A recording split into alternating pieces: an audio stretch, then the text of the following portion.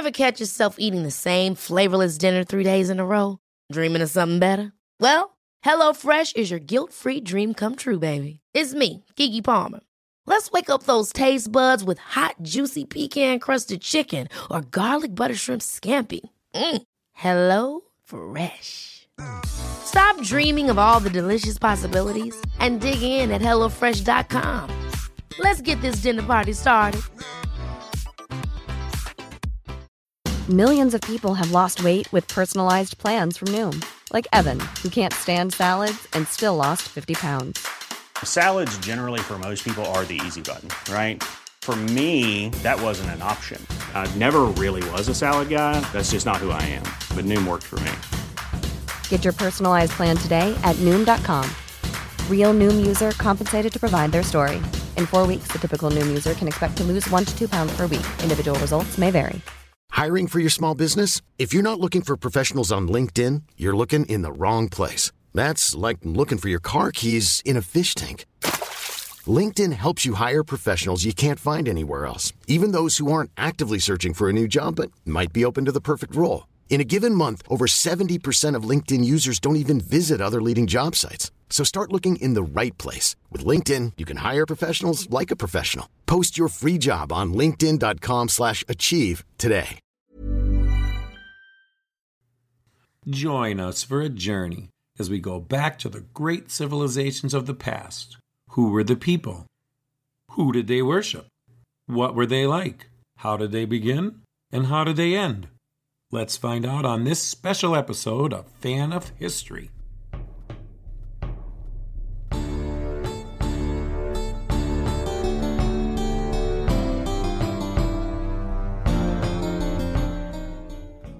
Where we are going to talk about who they worshipped. Oh, yes, we are.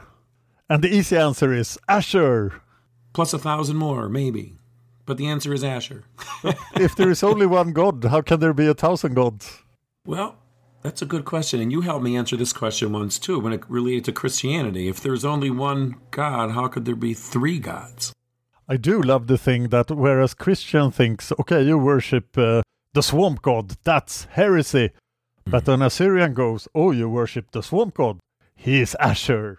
You're right. That's basically how it goes, and so that we're done with this episode. No. Please check out our Patreon. So, I mean, you wouldn't think that, and it's somewhat controversial amongst, the historians who discuss this. And you also have to realize, the Assyrian Empire was an empire, and there was people all over that would come from different cultures. And, some of them, I would think, were more in the traditional, there's 1,000 gods, right? So, and other ones in the, tradition of, and they're all an aspect of Asher. So, if you're going to dig into this, so you may ask an Assyrian, how many gods are there? And so basically the gods were originally, centered on each city and town. So each town has a god, and then most gods have a family. So then they'd have a wife and a couple of kids. So you add up the towns, and you could have like at least 1,000 gods. And so the Hittites used to say that how many gods are there? And they said, well, there's about 1,000 gods. So that's kind of where we get that from. I heard another answer to this question. How many gods are there in Assyria? And the answer was, there are less than in Babylonia. Oh. But the reason was that Babylonia just has more cities and more settlements. And then when they became part of the empire, then they became part of their gods. Yes, and of course there are some gods that are in several cities. Of course, yes, definitely. And then there's the main gods, of which we'll talk about too. There's the main gods, and then there's all these minor deities. And then there's Asher. And then there's Asher. So I would think it's sort of like if you were to go to just, a Christian, a Catholic that wasn't super pious, let's say, and ask them how many gods there were, they'd say one. And then if you ask them about Jesus and the Holy Spirit, and they really wouldn't explain that because it's kind of unexplainable anyway. And that's sort of the same thing. Basically, according to, the theology and the deep theology, and there's a historian named Simo Parpola. He's a Finnish Assyriologist, And he's talks a lot about the Assyrian monotheism. So basically, Asher reflected the other gods, but actually he reflected Anu, who's the king of the gods. Now being he was traditionally the, king of the Mesopotamian pantheon, Anu. So it's Anu. So Asher reflected him, and then Anu had the rest of the gods. And then there's a whole hierarchy of that. Sons and grandsons and all that kind of thing. But those are known, and you'll see a lot of times in the inscriptions, the great gods. So it'll say Asher and the great gods. So the great gods they're that, I guess, reflection of Asher that is his council. And interestingly, these gods sort of reflect the pyramid like you discussed before. They all have their little parts in the pantheon. So it's a power pyramid of gods. Yeah. And in the Judeo-Christian tradition, these gods may be looked at maybe kind of like archangels. And then maybe the minor gods you could think of as saints. You know how people light candles to saints and they do things like that? And then, we hear about the archangel Michael. He came and did this and that. So it was similar to that. You had all the different, main gods, and then you had your lesser deities. But they definitely worshipped them all. I mean, they definitely, let's say, when we say worship, it's kind of different than we think today. If people go to church and they sort of have a ceremony, they had ceremonies, but the ceremonies were different. They were in temples, of course. But it's like the old truth that in the old religions, it didn't matter what you believed. It mattered what you did. That's exactly. So the ceremonies were a lot more about doing things than proving your belief in the God. They were so much about that. It's really hard, I think, for modern people, especially religious modern people, or when we think in the terms of religiosity, of what it was. I mean, it was literally the ritual of what you had to do. It wasn't like how if you had a pure thought or you were good to your neighbor or things like that. It was like, you brought a sacrifice to the temple when you were supposed to bring a sacrifice to the temple, and you did what you were supposed to do. Yeah, if you were going on a long sea voyage, you sacrificed something to the sea god. Exactly. I understand also that Asher was a very high god, that a normal Assyrian would never address Asher. Right. Like only the king and the very important people could talk to Asher. Exactly. Even today we say, though people, some people have their saints where they, I was raised Catholic and I'm Italian and Polish, and we have these people who were very pious, and they would have a certain saint that they were, I don't know, I guess they didn't worship them, but they, like, for example, Catholics say the rosary, that's praying to Mary. Well, Mary was a human being. Well, I guess, however you want to say it, but, she wasn't the creator of the universe, but people pray to her. They ask her to intercede to the creator of the universe, who is, I guess, God, Jesus, Father. It's very complicated. If there is such a thing, that's why it's so complicated. Religion is never easy. No. But so, when we say a temple, the Assyrians would have called that a house of the particular god. So the temple is where a god is thought to actually live. And at the same time, the temple is also a representation of that deity. So, the building is, to a certain degree, almost like a holy being as well. And it's funny, not only the temple would have a name, like the temple of Ishtar or this, but it also, the individual components have names. Like the door would have a name, the lock has a name. So it's more than just a building. It's a living creature in a way, and it's an aspect of the deity. And at the same time, it is the deity. So, and like if you read in the Bible, Gary will attest to this too. When they talk about building the temple, that's the sanctuary and the temple of God, of Yahweh, it's very specific. It's like there will be a gold lamp over here, and it's not like a lamp like we know, it's a different kind of thing, but there was all these gold lamps, and then there was, this would have ivory, and there's a rug here. It's almost like an architectural, description of how you're going to build this temple. It was probably how it was actually built, and then they wrote it then, but But, that was a big part of it. So is the deity the temple or is he the statue? So what it is you have the people, what they wanted to do was make the temple and the statue so attractive to the god that he would want to visit it. So that's why you make the food and you do the sacrifice. Apparently the gods could smell that burnt barbecue. So when you have a sacrifice, it would attract the god to come into the temple and then into his statue and then be present with the people during the ceremony. So the regular daily feeding ceremonies and things were the so-called priests, but almost anybody could be a priest. You could be like of a good family, and each family would have a different role to play at the temple. And there was even like a mouth opening ceremony where, obviously never opened, but the mouth would open and you feed the, the god. But luckily the food never really disappeared. So you had all this food to eat after the sacrifice. So like I was saying, like the average citizen would have a part to play in the temple. So they didn't really have a clergy the way we think of it today. The differentiation between a worshiper and a priest is not really black and white. So like I said, lots of people. Isn't that very similar to the Romans of the Republic? Like when Julius Caesar ends up being the Pontifex Maximus? Yes, right. Right. So it's more like an important. I always really think about it. It's like I really believe that Christianity surpassed ancient religions because these ancient religions still counted on how much wealth you had in the real world. Where Christianity is like you could go to heaven and be the king and in the king and, go to the king and be with the king in heaven. It doesn't matter who you are. But in these ancient religions, if you're Julius Caesar, you get to be this. Or if you're, a wealthy family, you get to do that.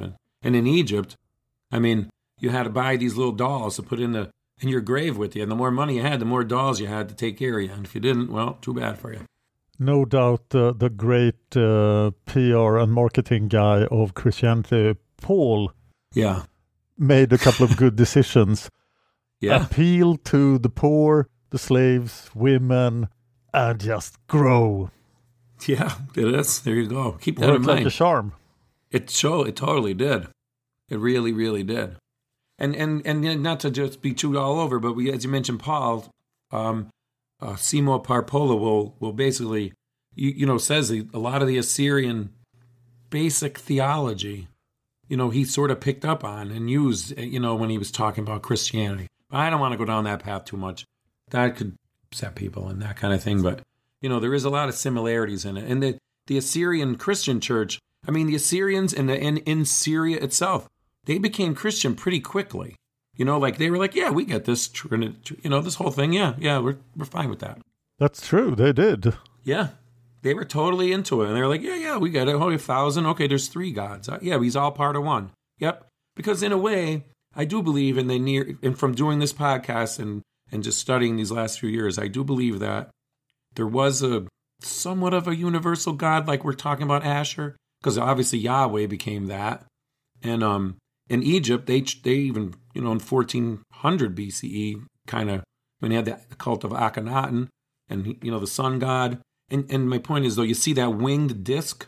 So the Assyrians have the winged disc, but the Egyptians have a winged disc. And then even in the seals of Hezekiah, there's a winged disc. So some people will say, see, Hezekiah he was an Egyptian, but really I believe, in my opinion, that winged disc symbolizes this transcendent God, this Asher-type transcendent God.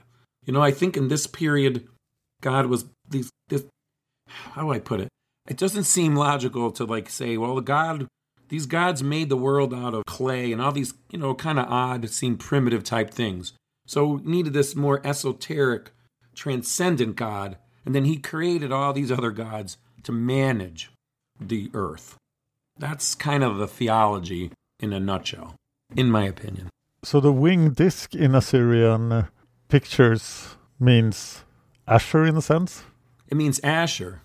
But then we have to talk about this little guy with wings and a bow and arrow. Is he Asher too? He's also depicted in a lot of places. Like This is Asher, the god of war, the almighty god. And then you get...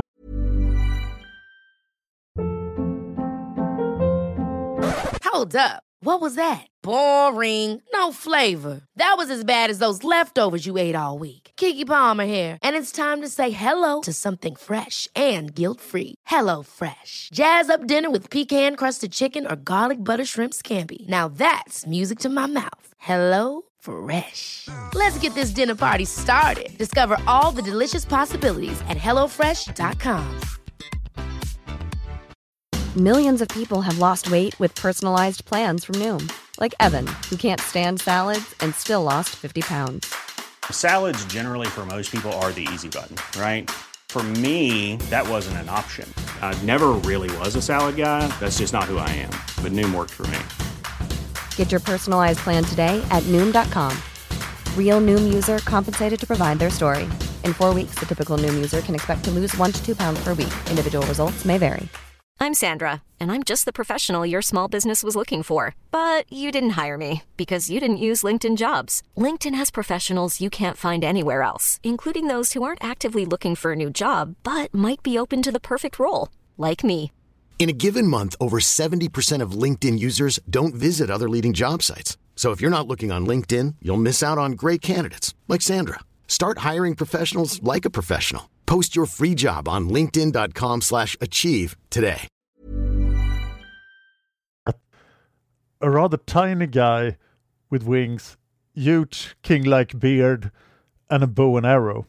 He could be, and I'm sorry, I gotta excuse on my age because I don't remember things as I did, but he is probably like, I think Ninurta maybe as a representative, because there's different gods that represent different things of humanity. The main gods have numbers. So if you remember, Asher reflected Anu. So he's 1. Anu is 1. And then I think he's the water god, the fish. He's 60. So he's next. So Anu, right? He created or gave birth to, I believe, with Ishtar as the mother. That could be wrong. Okay? So Anu, and then is 60. Then Marduk, he's important. And then Nabu, he's number 40. Then there's Sin, he's the moon god. Then there's Shamash, he's the sun god. And then you have Adad, he's the storm god, who was sort of Yahweh-like. You have Ishtar again, she's the mother of heaven. And then Nergal, he is the one who's more of he would be the one who is maybe with the bow and arrow. Okay. And then each of these are represented by different planets. So I don't know which ones they all are. You know what? I will post it on the store and the notes and on the thing. And it'd be boring here me to say which each one is. But each one has its own planet. And so those are the major gods.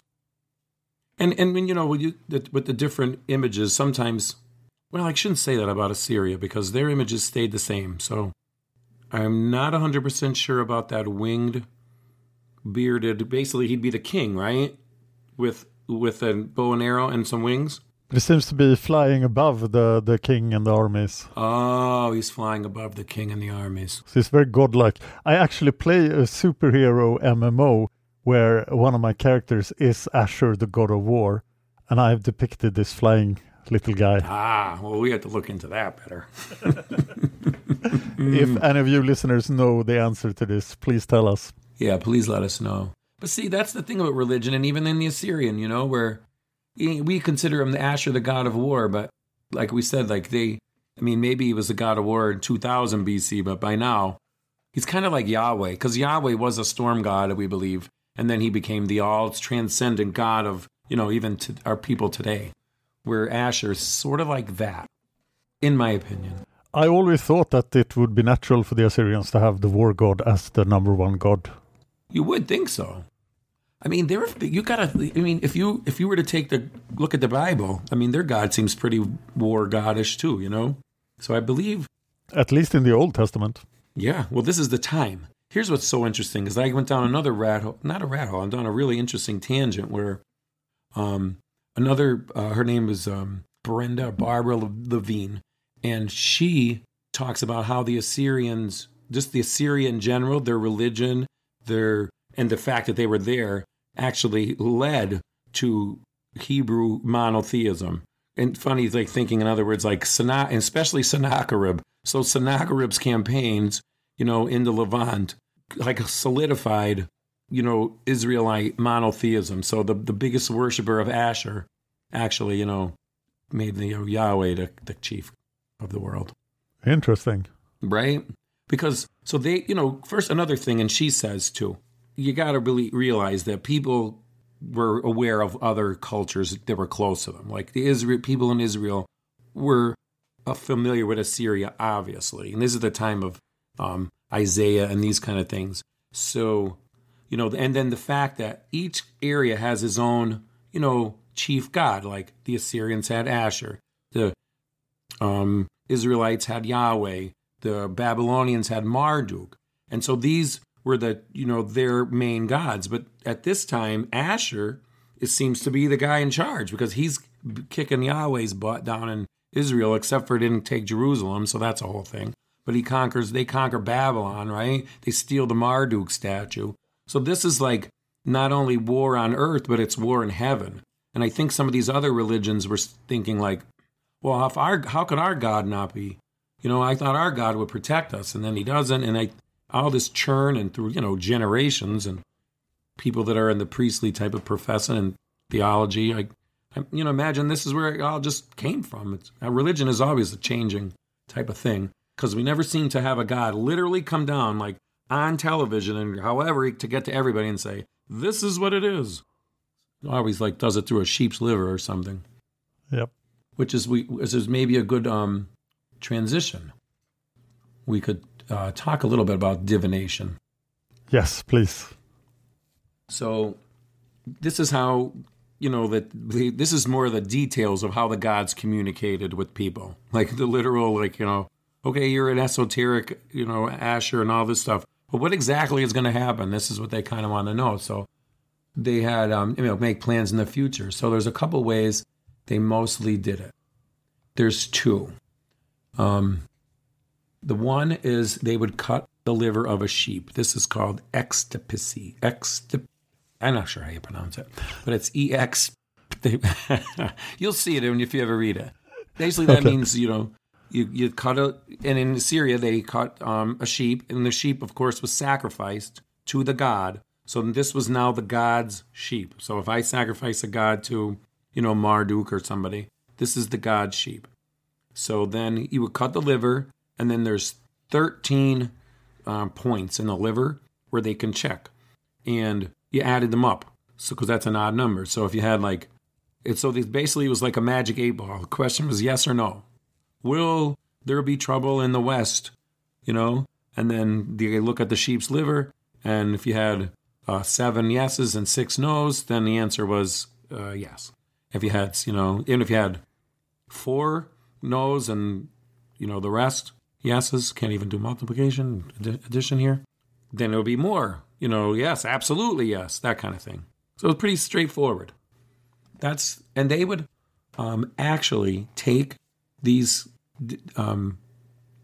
diviners with them, like on campaign, it was a whole process.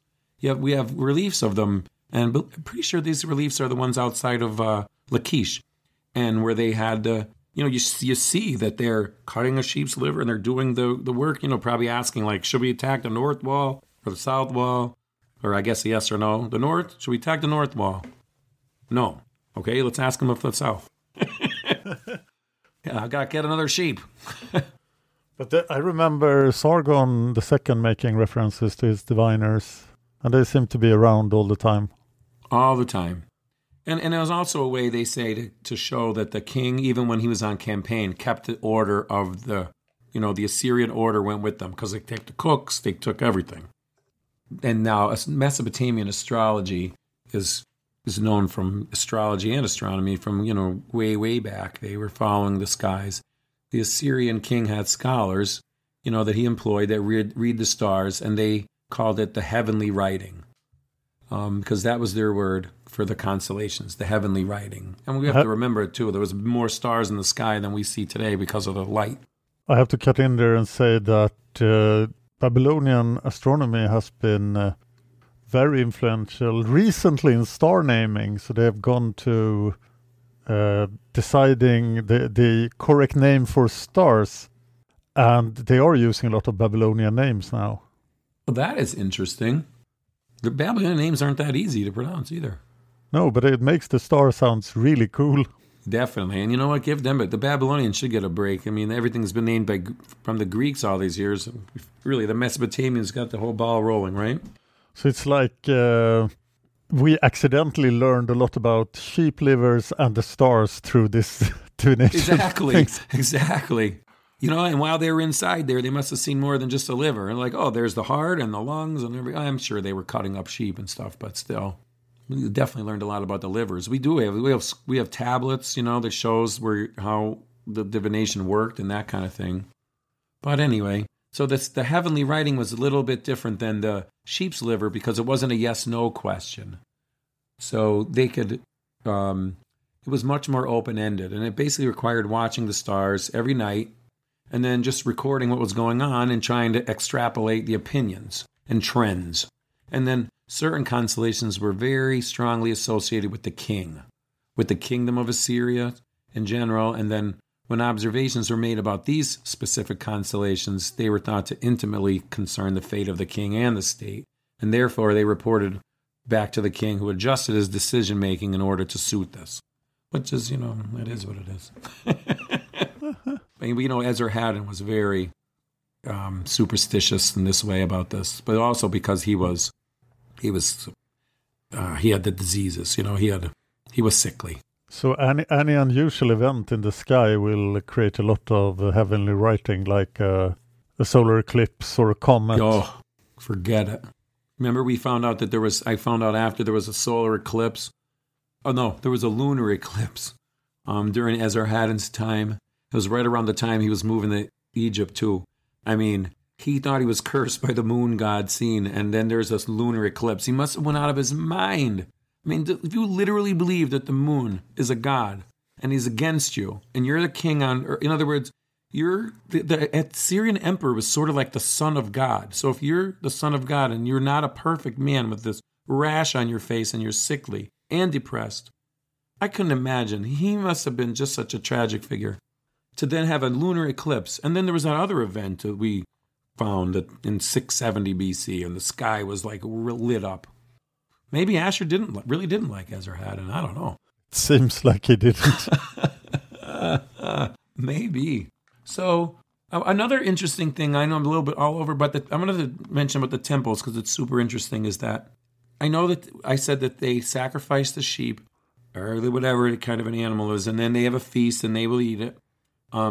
But also, just specifically, Karen Radner says, specifically for Asher, and this is what made you an Assyrian as being a worshiper of Asher, is that there was a ceremony in the temples across the empire where you had to eat from the actual temple in Asher, because that rock that comes out of by the river is essentially supposed to kind of be Asher. I mean, now he's transcendent, but that's where he would come to. So at his temple there, they would do a sacrifice, and then the food would have to go across the empire. So that would mean, you know, it has to go to Haran, it has to go to Babylonia, and it probably wasn't in the best of shape by the time it got there, but it was just a ceremonial thing, kind of like eating communion.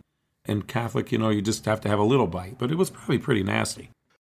Everybody, if you guys have been checking out the Facebook page, I've been trying to keep it more active.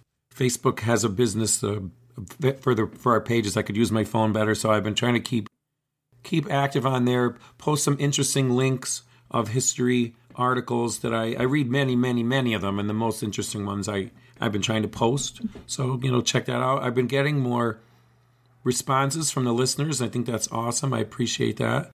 So keep that up. And we'll see you again next. Oh, don't forget our Patreon page, right? Yeah, if you like what we do, please support us on Patreon. That is what keeps us going. So patreon.com, fan of history. Whenever we make an episode, You pay us. If we don't make episodes, you don't pay us. What a good deal. See you next time, Bernie. See you next time, Dan. Ever catch yourself eating the same flavorless dinner 3 days in a row? Dreaming of something better? Well, HelloFresh is your guilt-free dream come true, baby. It's me, Keke Palmer. Let's wake up those taste buds with hot, juicy pecan-crusted chicken or garlic butter shrimp scampi. Hello Fresh. Stop dreaming of all the delicious possibilities and dig in at HelloFresh.com. Let's get this dinner party started.